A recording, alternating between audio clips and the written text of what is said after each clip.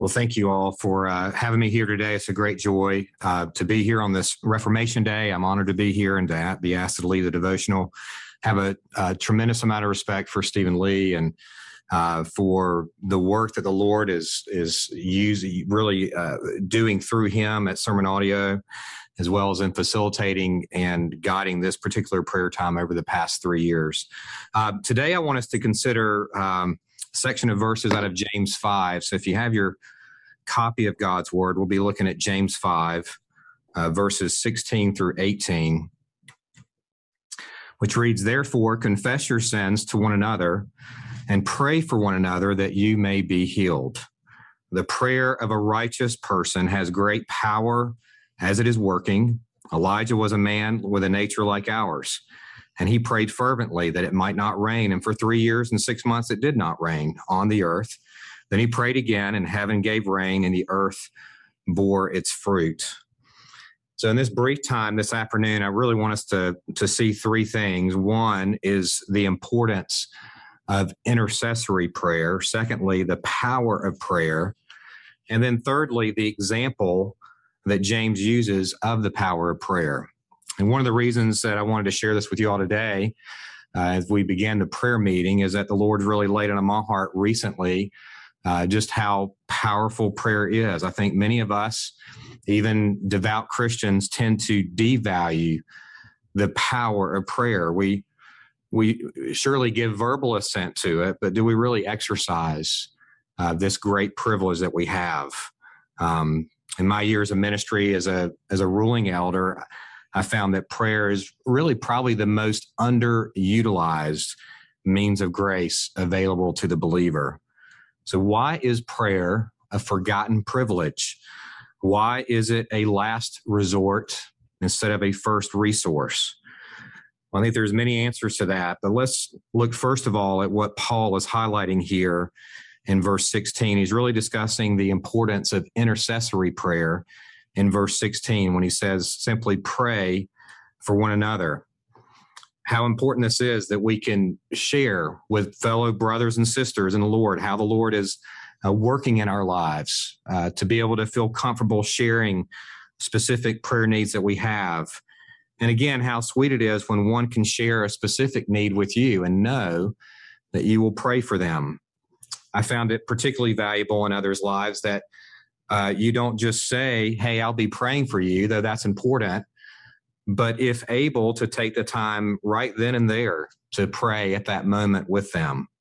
What wondrous ways the Lord will work through those prayers if we will carry this out and take seriously that we need to pray for one another. Charles Spurgeon once wrote about this verse and said, "Believer, thou hast a mighty engine in thy hand. Use it well, use it constantly, use it with faith, and thou shalt surely be a benefactor to thy brethren." So we see the importance of intercessory prayer. Secondly, and what we'll be highlighting more today, is James discusses the power of prayer. Now, many of you are perhaps pastors, teachers, Bible study leaders. You know, there's much preparation, there's much prayer that goes into teaching the Word of God for the people of God.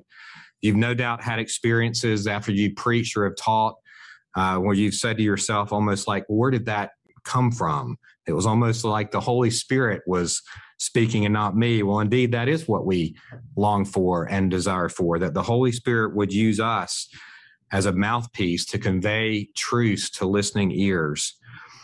I had one such experience just a few weeks ago. I was preparing to teach from Romans 2, fell ill with a cold, one that completely zapped my energy. I was feeling slightly better on Sunday to teach, but still had really very little energy. As I was reviewing my lesson, even just minutes before stepping into the podium to teach, there was spiritual warfare that was just ensuing in my mind. It was almost like God and Satan were playing ping pong in my head. I don't know if y'all have had that experience before. Satan telling me, Kevin, you can't do this. You can't teach this today. God responding with, I've already given him my words and he will win because I have won. Well, the Lord showed me just in that small example in my own life, the power of prayer. How many of you listening today are parents and grandparents No doubt we pray for our children and grandchildren that they would be kept from danger. And yet how often do they come so close to danger, just on the brink of it at times, or getting injured, but the Lord answers our prayers, preserves them, keeping them from harm. Consider Hannah's prayer for a son. We read in 1 Samuel, she prayed fervently and likely for a period of several years. And yet Hannah recognized the sweet providence of the Lord at Samuel's birth and exclaimed, I have asked for him from the Lord, 1 Samuel 1:20. Well, these are just a few examples of the power of prayer, of the Lord blessing the prayers of the righteous. This particular context for this section of verses in James 5 is that James is writing to the 12 tribes of Christians who are now in dispersion. So they've gone out from their homeland, no doubt. They feel the pressures of the world. They're living away from one another, and they're living in a fallen world, much like we are today. This is certainly not our eternal home, and we feel that more and more palpably as time goes on. He's telling them in chapter 5, though, to pray if they are suffering, verse 13, to call upon the elders of the church if you are sick, verse 14, and then finally to confess your sins and pray for one another in verse 16. But we see in the last part of verse 16 that the prayer of a righteous person has great power as it is working. Other translations say that it availeth much. So who is a righteous person? Because that's the one that the Lord hears. A righteous person is one who has been saved, one whose sins are forgiven. Thus, they are able to offer prayers in faith to the one who has saved them. Christ died for us. He took on our sins. He imputed to us his righteousness. Paul writes, for our sake, he made him to be no sin who knew no sin, so that in him we might be the righteousness of God. 2 Corinthians 5:21. It is true that God hears the prayers of the righteous, of the believer, because of the blood of his dear Son, not because of anything that we have done. Dear believer, God doesn't hear our prayers for who we are, at least not in and of ourselves, but whose we are. John Calvin writes, not that our prayers are founded on our own unworthiness, but because the heart must be cleansed by faith before we can present ourselves before God.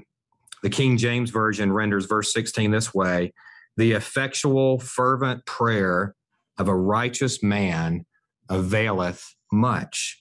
So why are the fervent prayers of the righteous effectual? Namely, because God makes it effectual. He answers our prayers in accordance with his perfect and pleasing will because of the blood of his dear Son and our Savior, Jesus Christ. Our prayers have great effect. God is hearing them. He's using them. He's answering them.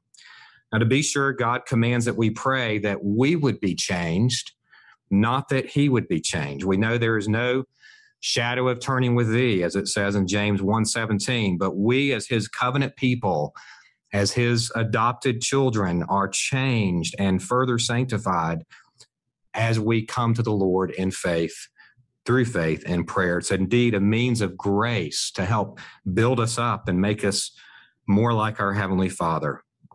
We've seen that God hears the prayers of the righteous, but it begs the question, does he hear the unrighteous, those that are outside of the covenant family of God? We read in John 9:31, we know that God does not listen to sinners, but if anyone is a worshiper of God and does his will, God listens to him. Again, in 1 Peter 3:12, for the eyes of the Lord are on the righteous, and his ears are open to their prayer, but the face of the Lord is against those who do evil. What a blessing it is for us that are saved, that are declared righteous by the Lord, that his eyes are upon us. His ears are always open to our prayer, but not so for the unbeliever, for they are at enmity with God. The unbeliever's heart is hardened toward God.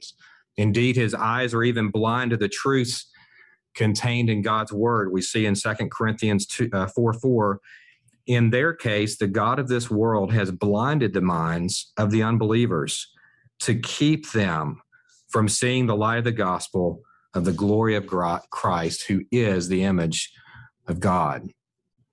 We've seen thus far the importance of intercessory prayer. We've seen that God hears the prayers of the righteous.